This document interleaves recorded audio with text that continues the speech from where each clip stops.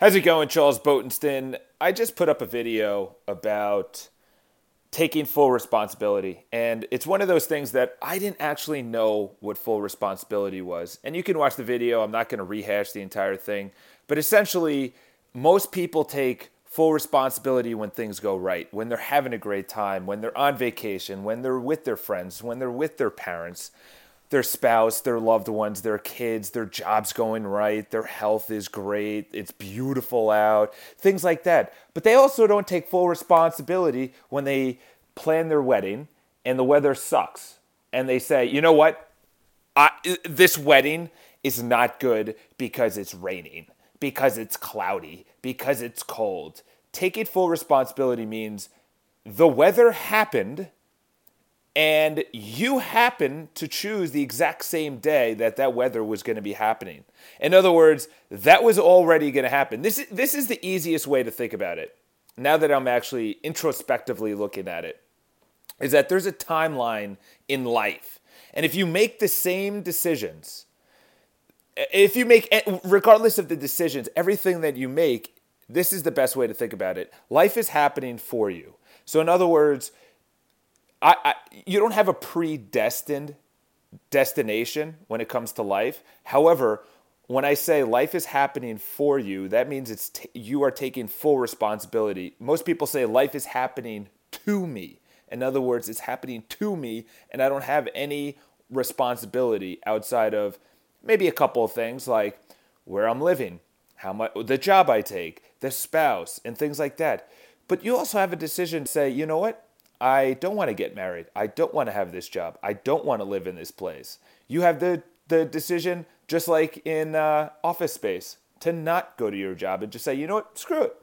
I like that choice is 100% real. Like you are allowed to do that. The difference between people that do and don't do it comes down to two things in life, is that we steer towards looking good. At the very least, we just don't want to look bad. So in other words, we do what society tells us to do. We listen to the mass thinking. I've talked about it many times about the mass thinking, which is, and what I say on any of these podcasts literally comes down to something that will hit you now, tomorrow, or the next day. But if you think about what I'm saying, because it has taken me almost a decade to think all of this through, and finally, after hearing it from people way smarter than me, it clicks, and I'm like, wow, you're right. Mass thinking, which is everyone's learning the same thing in school. Like pretty much the curriculum is the same across the United States. So you're already being put in a box. The best thing that happened to the internet, the best thing that happened to the young kids and the internet and the technology and the phones and everything else is that they are now an individual person with individual choices, and they can make individual decisions based on what they want to do. In other words, you have a Facebook profile, just you. You have an Instagram profile that is just you. Back in the day, it was, my dad's a blacksmith, I'm going to become a blacksmith. My dad is a locksmith or whatever. It doesn't matter. He does printing presses, or he works in the factory. You likely worked in a factory. You didn't go out and start a job. There was no opportunity to start a job. Starting a job, when you really think of the titans there's an amazing program out there called The Men Who Built America on the History Channel. And if you think about it, what they did back in the day with absolutely no internet, with absolutely no way of finding out previous people besides reading about it, previous titans before them that started and monopolized an industry. Now you can easily see it. You can see how Gates did it with the PC in the early 90s and the late 80s, or whenever he came out with it, the early 2000s, or how anyone monopolizes Amazon. You can read books, you can watch YouTube clips, you can see actual interviews with Jeff Bezos and say, oh, okay, that's how he did it. I want to reproduce what he did. Back in the day, they didn't do that. Back in the day, they literally had the willpower to go out and start their own companies. But anyone else, or most people outside of that, 99% of the rest of the public, they did what their father did. They did what their uncle did. They did what they were told to do.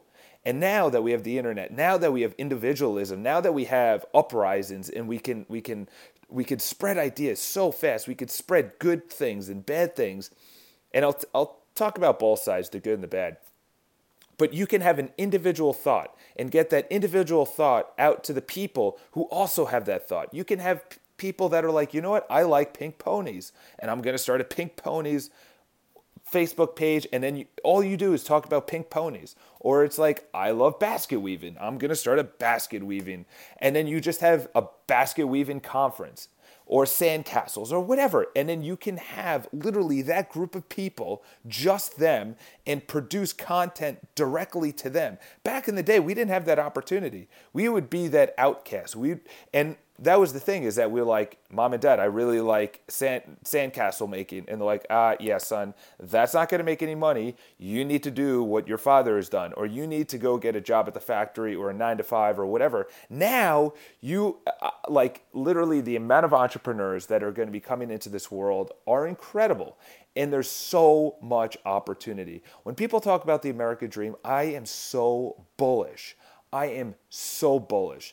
And listen, I know I rip on mass thinking and everything else, but I really have a lot of faith in the kids that are coming up nowadays. It is amazing the opportunity they have. It is amazing how easy it is for them to create a website or create a service, create a product.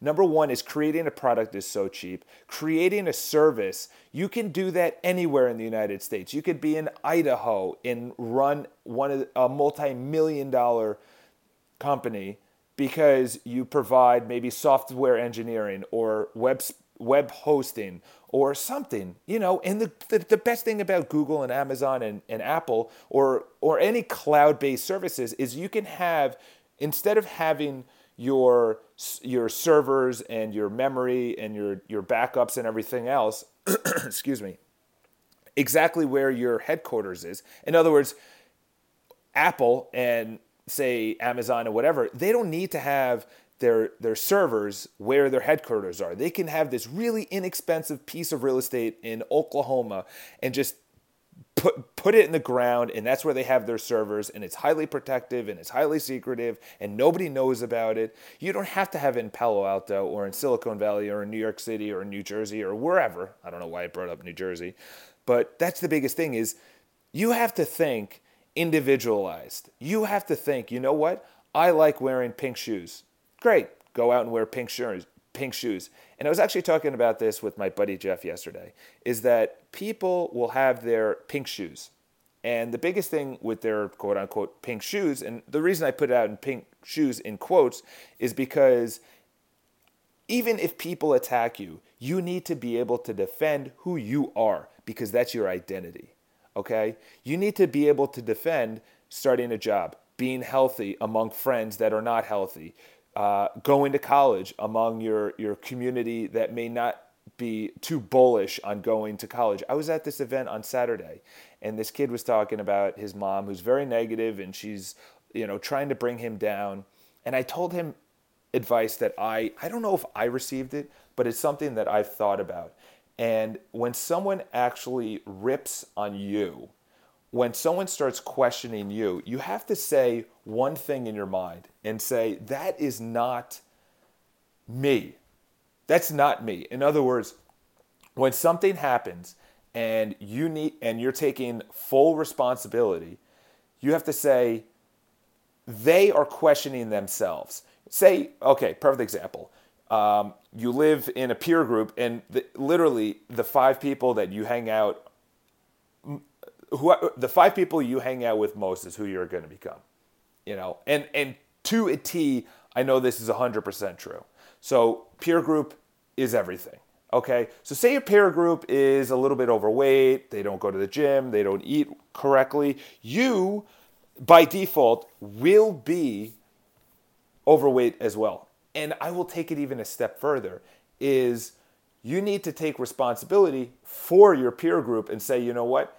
And this is the thing is if you say, you know what, I had enough, I'm going to go to the gym, I'm going to eat well, this is what's going to happen is you're going to start getting crap from the group.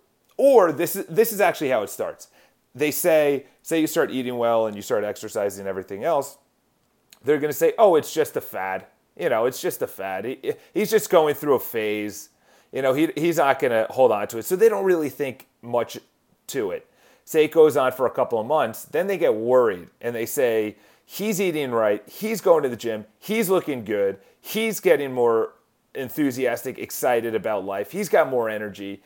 And then they start questioning themselves. And when they question themselves, they question their identity. And then they say, wow, I don't go to the gym, I don't eat right, but I look at Charles and he's doing it. And then they start questioning that. And then here's the biggest thing, they start making fun of you. They start ripping on you.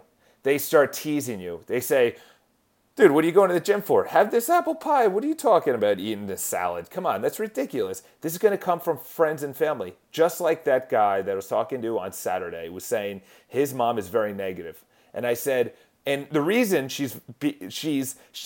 listen, he's always been negative. But now, through education of books, he now has a way out. He now understands that what he was doing for the first 18 years of his life was not his, well, it was his doing because he was being negative, but it was implanted in him by his mom. And through education of books and materials and YouTube clips of great entrepreneurs and brilliant people, he goes, wow, my mom is very negative. And the thing is, as he becomes more positive and ambitious and everything else, his mom is going to be even more negative, even more controversial, even more downtrodden. The reason being is because she is protecting her identity of negativity. Okay? So she's questioning her, because he's being positive, her son is being positive, and she's negative, she questions, she goes, why are you so positive? God, the world is out to get you, or whatever. I don't know what she said, but she has to question herself, because that's not part of her identity, okay? I know this gets very deep, but she questions her identity, which then she questions him. And when someone questions you because of something new that you're doing that's positive, in other words, you're going to the gym, you're eating right, you just started a company, you are reading or educating or feeling your fears and doing it anyway. When you're doing something positive, people are going to think it's a phase. They're not going to really give you crap. They're going to be like, oh, okay, he's just going through this. If you keep on doing it, they will give you crap. They will tease you. They will poke fun at you. They will, ensure that you don't do this forever. It's just a trend kind of deal. And if you keep at it, I could tell you right now is you will lose those friends. Or, you'll go different ways. And I don't say it's you. I say it's them. They're on their own path. And there is no right or wrong. I listen, you could always say being positive is good and being negative is bad. But the thing is, when you actually start saying things are good and bad, you start labeling it instead of everything is perfect. Everything is perfect. The way it is, the way you are, the way someone else is. Don't try and fix them. Don't try and fix yourself. Improve yourself. So in other words, and by the way, we put labels and meaning on good and bad. So we invented what is good and what is bad. Nothing told us this is good, this is bad, this is what you should do, this is the right path in life. As a society, we accepted that you go to college or you go to high school, then you go to college, then you get a 9-to-5, and then you get married and you have kids and everything else, is that when you break off and you become that renegade, when you become that Seth Godin, highly recommend checking him out. When you become that Seth Godin, then you start thinking, wow, okay, this is crazy. I'm totally in a different direction than my peer group, my friends, my family, my community. Someone that comes out of a really bad community, say playing sports or a musician or educationally or whatever, the people are going to try and suck you back down into their community. So you have to stay strong. And it's never going to end because as you meet people and you say, yeah, no, I don't drink. They're like, what? Why don't you drink? What? Come on, dude, just have one drink. Just have one drink. Happened to me on Saturday. I was waking up early on Sunday. I didn't want to be clogged up. And that's the thing is that when I drink, I'm so groggy the next day that I'm like, ugh, this is just not what I want to be. You're not exercising fully and everything else is when you go out and you do something bad. And listen, not in a labeling term, but when you go out and you do something against your identity, say drink or smoke or not go to the gym or you're negative or whatever, I don't know, against who you are, that is going to compound. In other words, say you wake up and you eat like crap. You're then probably not going to go to the gym and then you're probably going to eat like crap because you said, you know what, I already didn't go to the gym and I already ate like crap. Why not just continue this? And then it is a self-deprecating, you just start doing things against who you are and it compounds and now it's a habit and now you're on a path of destruction, a path that you don't want to take. And it's really hard. I forgot what the the saying is, but it says, the chains of the bad habits are so hard to break. They're so hard to form, but so easy to break. The chains of habit, so easy to break, but it's really hard to form. In other words, forming good habits is a challenge, but you have to do it. It starts every day. And listen, I'm in the same path as you. I am doing the exact same thing as you, but the difference between you and I is that and I'm not saying the difference between you and I, good or bad, but the self-awareness is when I have a bad habit, I say that this caused this, that caused this for my bad habit. I say, when I snooze my alarm and I don't get out of bed, I then don't go to the gym, and then I don't eat right, and then I don't make phone calls for business, and then I don't, you have to be self-aware. And I would say that is the only difference between someone that is great and someone that is extraordinary, is they are self-aware to their bad habits. They're self-aware what causes their bad habits. Some people say, I don't have time to read. Okay, great. Well, what if your mom or your dad or some loved one was in the hospital right now? Would you make time to go and visit them? Yeah, I think so. I think you would. And that's the biggest thing is, I don't have time to go to the gym. I don't have time to read. Starting that business, that dream business, that entrepreneurial spirit or anything. I don't have time to throw the ball around with my kid. You know what? Eating healthy is too expensive. Exercising, I don't have time. I don't have the money to go. Dude, just go out and run. In other words, there's two things with this, is that when you don't take full responsibility for your life, you act as the victim. And when you act as the victim, you don't see opportunity. Because as the victim, you want what caused it to fix it. So, perfect example, you're flying out of the country and you need a connecting flight to go to your destination. Say you missed the connecting flight because of bad weather or the airplane, the airline screwed up and you miss your connecting flight. You say, airline, you screwed it up, you did it wrong, you fix it. In other words, when you're the victim, you have whoever screwed it up, you ensure that they fix it. When in fact, if you take full responsibility and you say, you know what, I could have flown out earlier, I could have taken an earlier flight, I could have flown another day or a different way or a different airline or whatever. You take full responsibility. You say, okay, I take full responsibility for this. How do I get out of this? How do I get out of this? Or at the very minimum, you say, okay, it's no one's fault. It's not the airline. It's not my full responsibility. How do I get out of this? But when you act as the victim, you put yourself in a box of no opportunity.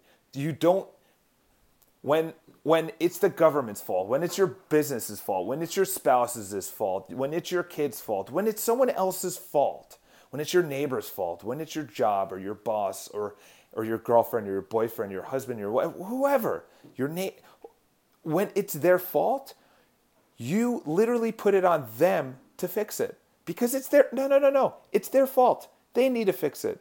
It's your spouse. It's your girlfriend. It's your boyfriend. It's their fault. They need to fix who they are. They need to ensure that what's going on is the economy. It's the economy. I don't want to look for a job. I have a friend right now that's, he's quote unquote looking for a job. He's been looking for a job for 2 years. Okay. It's the economy. It's what I'm looking for. There's not a perfect job out there. It's like, dude, is it the economy? Is it there's no perfect job? Or here's an idea. It's you. It's you. You take responsibility and you say, you know what? I'm not working as hard to look for a new job. I go to my first job, and at my second job, as my brother said, your second job should be looking for a new job. That's your second job. Your second job is looking for a new job. And to be honest, it really bothers me when people talk about the big things that they're doing in life, when in fact, listen, you need to look up to better role models, first of all. And I think that was the biggest thing in my early 20s is I wasn't looking, I was reading. The amount of action that I could have taken could have been a little bit more on the extreme, but I was too worried about what other people thought. I was too worried, you know what? By me doing this, you have to live your life your way, And I'm getting through that now where, you know what? I'm a little bit crazy. I'm a little bit enthusiastic. I'm a little bit excited. I love the gratitude, the appreciation, and the love of life. I just love life. I love life. It's amazing. It's great. It's beautiful. It's just such a gift. And when you don't see it as such, it's a really big challenge to take full responsibility, to appreciate the things that you have, the health, the people that surround you, the wealth, and everything else. So this is the podcast, is you got to take full responsibility. You have to, and by taking full responsibility, then that gives you a way out. Because if you don't take full responsibility, you won't look for a way out. So subscribe to the podcast. I come out with one as often as I can. And we're really crushing it. So podcast, subscribe to. It's on YouTube. It's on iTunes, on whatever the other one is, SoundCloud. Go to iCharles.com. Follow me on Snapchat. Follow me on Instagram. iCharles.com has everything. But have an awesome day. Love you all, and I'll talk to you soon.